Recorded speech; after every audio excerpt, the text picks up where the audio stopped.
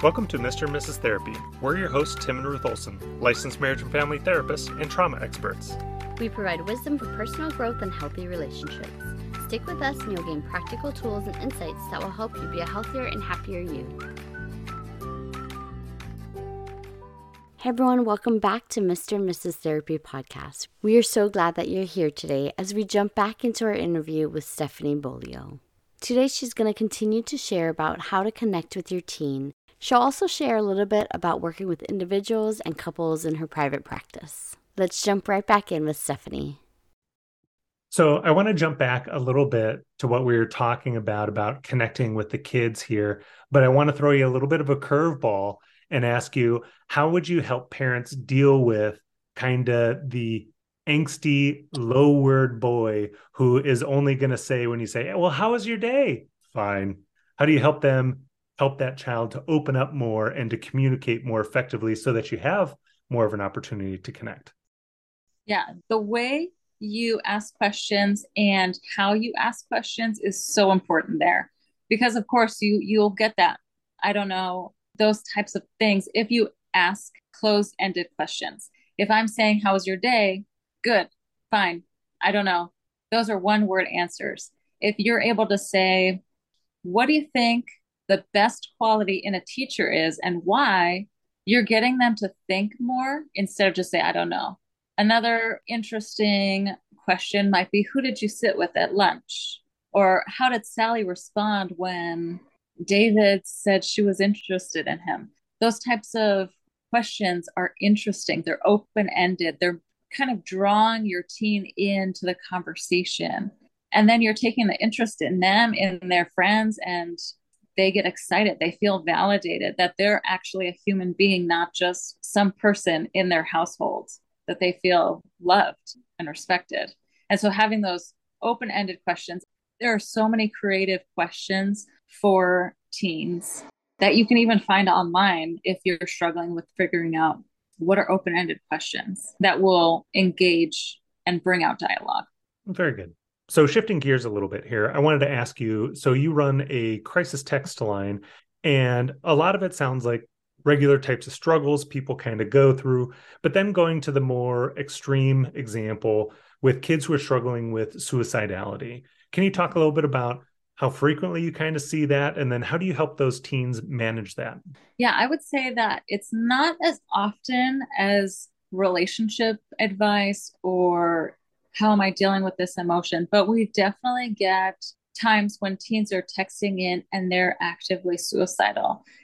There are a bunch of different ways that we go about it, but one way is, what's making you feel suicidal? Or what situation is happening that makes you feel this way? And oftentimes just listening to them and validating their feelings kind of brings them off of that. So it doesn't mean that every time we're doing an active rescue where we are sending emergency services to them, most of the time, more often than not, I would say, is that when they're feeling suicidal, it's just taking the moment, take a deep breath. What is going on in your life right now? And then, of course, once they're feeling better, we ask, how are you feeling? And most of the time they're like, okay, the emotion or the thoughts of suicide are over now, but I still want to get you into help. So the next step would be, if you've had that thought at all, it's let's get you resources in your own community to see a therapist or to get into a support group, some way that you feel connected. And we have a really great relationship with the high schools that we work with on this line. And so often it's connecting the teen with the social worker on campus so that it's not just I hear about it, but the school is also aware and can walk through those situations with the teen even more so. So to follow up with that, what are some things that you can advise parents not to do if their kids are actively suicidal or they say that their friends are suicidal? What would you advise parents not to do? Some things that I hear parents do that should not be happening are blaming the student, blaming the teenager for their feelings. You're so selfish. I can't believe you're doing this. You're attention seeking. All those things are not really understanding, is this a real threat, for one? So sometimes it is, sometimes it's not. But if you push those negative things onto your child, they will absolutely become a real threat. So you want to make sure that when you're dealing with your child or your teen who is having suicidal thoughts or mentioning it, that you take a deep breath yourself and say, okay, what is going on? And why are you feeling this way? It's okay that you feel this way. I want to help you. Those are some great things to say. Other things that should not be done are call the police right away. That can be very scary for a teen who, one, might not really feel in danger. They might have a feeling, but not a plan of action on how to. Those are very distinct. If my child has a thought, I just want to talk it out. If my child has a thought and a plan of action, I'm going to take some pills or, something like that, then you want to escalate it to. So talking it out and then, okay, can we get you some help? Can we get you into therapy? If you cannot be safe tonight, okay, we need to probably take you to a hospital. It should be kind of in that progression of how you handle it. And if you can drive your teen to the hospital, it's way better than having a police officer come and take your student to the hospital, because then they have your support and they're comfortable in their own car and they can comfortably go into a safe hospital until they're feeling like they can process some of those things without having a plan of action. Another thing that you don't want to do is you don't want to blame yourself in front of your teenager. Because if you start to say, well, I'm just a terrible mom or dad, you're doing this because of me, that's taking the focus off of who it should be. The focus should be on your teen, not yourself. And so making sure that you don't bring your own emotions into it, but that you allow your teen to process and be open and honest. You don't want to shut your teen down and they not feel comfortable talking to you about it. So that's a little bit about how to deal with the crisis. Now, more of a general question is, when should parents get a professional involved in their kid's life? That's an excellent question. When there's any kind of trauma and you can't process it yourself, or you can't help them through those emotions, those really intense emotions, getting a therapist involved is great. If you've tried all the things that we've talked about in this podcast and you're still not seeing a change, getting a therapist involved is a great thing. If you feel like, well, they've been depressed and they're not engaging in things that they used to engage in, and that's been for a while, a month or more, you probably want your teen to see a professional, because they might be able to process things in a therapy session that they might not be able to be free to talk about in the home. And then two, a therapist can come alongside a parent and help support the parent as well on how to help the student heal and process things efficiently. How can you help the parents frame how to suggest therapy to their children, or how to let their teens know that they're going to be going to therapy? Right. So that can be a difficult conversation to have with your teen. It really depends on what kind of teen do you have on your hands. Do you have somebody who might be willing to go? Or do you need to say, it seems like you're having a hard time talking to me about things, and that's okay. But I really want to make sure that you are getting the support you need. We're going to try therapy.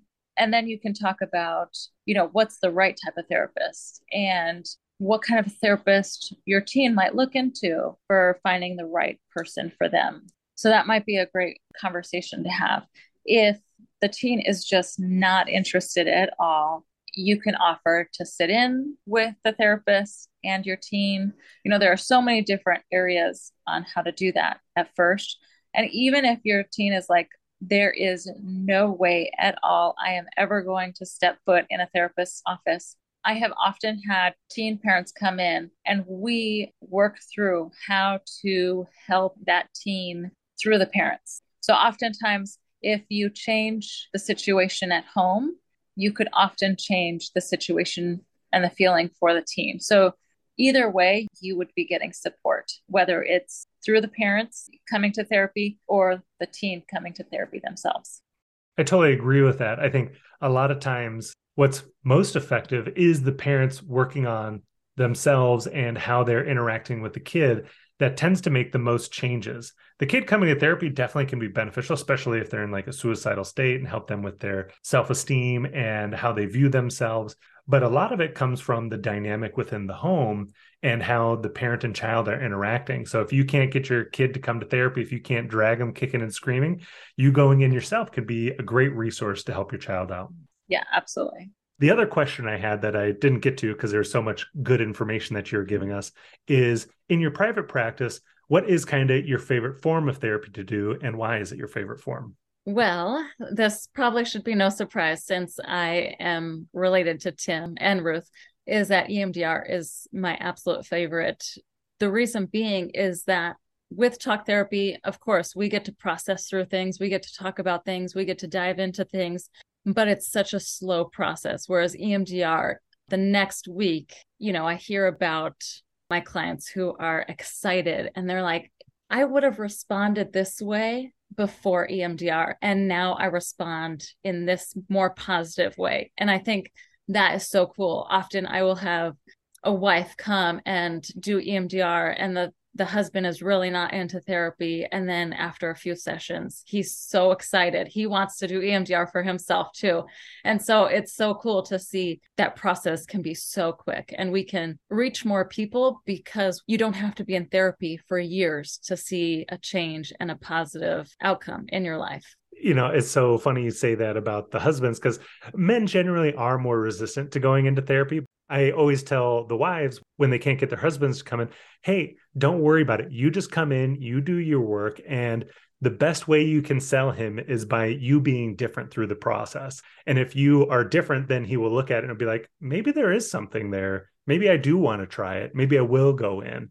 And so it's very interesting that you have that very same experience on your end, where when the wives experience the change, the husband are like, okay, let me come in. I want some of that action. Yes, it's so exciting to do therapy with people because you see that positive change and they get excited and you get excited to see that change in them. So it's cool to walk through that with them. When you're working with couples in your practice, what do you see is one of the major problems that's bringing them in? I would say that when couples come in to see me, it's normally a lack of communication and difficulty understanding each other's perspective. So there's often a thought, I need to tell what I'm feeling, but not listening to the other person's perspective. And often I hear when that's happening, intimacy has been out the window for months at a time. It's so telling. If you're feeling like it's been months since you have had intimacy, there's probably a communication issue or some kind of unresolved issue in your relationship. That is something I see so often when clients come in as a couple. Yeah, I definitely agree. That's stuff that I see frequently too. But I like that you bring the intimacy issue in there. There's the communication, then that causes intimacy. I think a lot of times people look at their relationship and they isolate it to just one small section. Well, we just have this problem here. But realistically, it's this larger system that's at play. And when one thing's negatively affected, it can affect other things in a negative way as well. And so I think a difficulty with that could be a kind of chicken and the egg kind of question. Do we have communication problems because we have intimacy problems, or did we have intimacy problems because we have communication problems? What do you think about that? And what would you say is your solution to, well, which one caused which? And then what is the ultimate solution to that? Yeah, I think that it's hard to, as a woman, be connected intimately if you don't feel emotionally there's a connection or some kind of love and respect. For men, I think it's often that when there's a lack of intimacy, then that creates a lack of desire to communicate. Yes, lack of desire to communicate. So it's almost like this cycle that you get into and somebody's got to break it. And if one of you takes one step to break that and intentionally try to connect or try to communicate differently, then I think things start to fall in line. But then what happens is when you are getting better emotionally and communication, you kind of still forget about the intimacy. So you have to also rework that back in. It's got to be a conscious effort to make a plan. How are we going to enter this back into our relationship? Because, all those aspects of a relationship are important. I've worked with a lot of couples who've gone quite a lengthy time without being intimate with each other.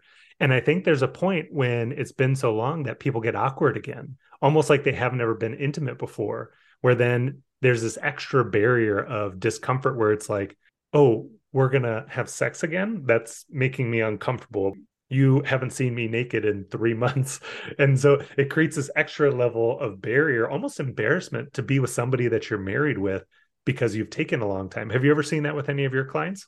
Oh, absolutely. Yes. And you almost have to normalize it. It's okay to be awkward the first time back again. It's okay. You were at that point before when you first became intimate, and it's okay to relive some of that stuff and try and be excited about it, trying something different, trying, music to make it fun and exciting. And a little more comfortable the first round in. Yes. Now, that also brings up an interesting point going back to what you're saying before, kind of about the couples working at breaking out of the cycles that they get into. And it sounds like something that you're saying is pride can get in the way, and that can be a struggle for them to move forward. How do you help couples move past pride? Oh, that's a good one. Well, one, you have to realize that you are being prideful. Two, you have to lay down that pride, which is incredibly difficult. One thing that I like to do is to kind of work on communication and listening. So active listening. When I have a couple on the couch with me, I make them say something that they feel, something that happened that they feel. I have their partner repeat back. And that's an important task, because oftentimes when somebody's telling us something that's going to be hard to hear, we're just thinking about what is our response going to be. We're not actually hearing what they're saying. So getting them to that point of you are not responding to them, you are just listening and then repeating back, that kind of takes away some of that pride and that defense mechanism so that they could really understand the other person, and vice versa. So it goes both ways, where both of them are getting heard without the pride of I'm going to be right or I'm going to be heard over you. Oh, that's another big problem, is people wanting to be right when they're arguing with their spouse. I think people struggle a lot with that versus recognizing we're on the same team. We just may have different ideas how to get to our goal. Yeah, definitely. What are some ways that you help couples get over pride in a session? One of the things that I do with my couples is I talk about exiting and getting away from that uncomfortable situation as quickly as you can. And so recognizing that pride is a barrier to that. So I try to help them identify pride as an enemy to them, not as something that's supporting them or something that should be defended. It's something that should be given up so that you can move forward and you can create as little additional damage in the relationship as possible by not continuing that fight any longer than is necessary. Because I think a lot of times what pride does end up doing for people is it causes them to hold even harder to their guns. And then it causes them to be irrational and unfair throughout the discussion. They came in with one problem and then they develop multiple other problems because they let pride run the show. So for me, it's more just trying to help them understand how pride is a negative impact in this situation. For me, I think that I just really try to help couples to remember who it is that they're talking to and that they married that goodwill person, like they talk about in Love and Respect. The person you married is goodwill and they aren't out to get you, right? And I think just reinstilling that hope in them for their marriage. And like Tim said, that this really is a barrier for that. Sometimes I know that in the Love and Respect, he talks about whoever's the most mature, I want you to be the one to step out and apologize first. And it's kind of throwing out, that paradox of, well, I want to be the most mature. And I don't always use that language with them, but I think just encouraging them to remember that this isn't helping them. It really is just kind of digging their heels in. And a lot of times what I try to do is really just be a mirror to reflect. If someone is truly just standing their ground because of their pride, then really they have nothing else to stand on. And so as you mirror back to them, hey, this is what she said. Is this what you meant? Or this is the issue that I see. Then they'll begin to see, hopefully, that it really isn't benefiting their relationship. Actually, I think something you just said, Ruth, reminded me of another thing that I do. And this is more an appeal to emotion. So this helps a lot if the couple has both a boy and a girl child. But then I will ask them, I say, when your kids grow up, so this is to the wife, I'll say, if your son married a woman and she were talking to your son the way that you're talking to your husband, would you want to run to defend your son? Or would you think it was fair? And then to the husband, I would say, if your daughter married a man, if you were talking to her, like you talk to your wife, would you want to run to defend her, or would you think it was fair? And so that helps appeal to the emotion where it takes them out of this scenario and helps them to reflect, oh, yeah, actually, I would feel wildly different if my child's spouse were treating them that way compared to how I normally feel when I treat my spouse that way. Ooh, that's good.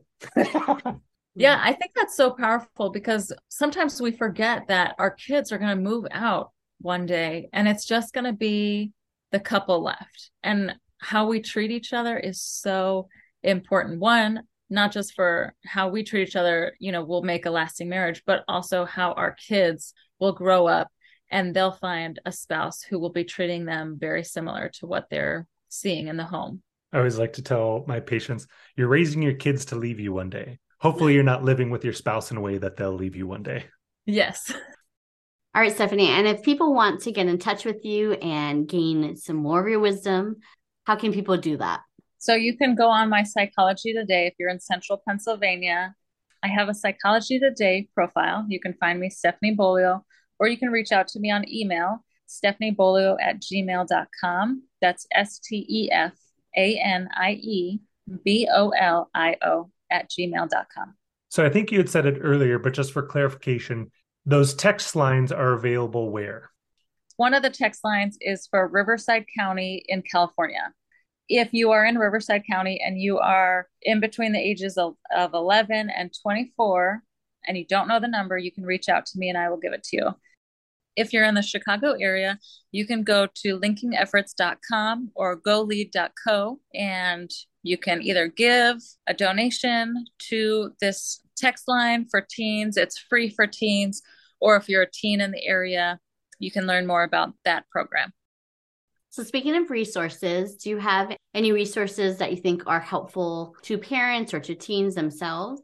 Yes, absolutely. I just ended a parenting class and we went over the book called Raising Great Kids. This is a great book for all ages. Parents who have 0 to 18, 19, get this book, go through it, read it, and kind of go through the steps and what's important and what's not important and how to implement those things. Another one is Boundaries for Kids and Teens.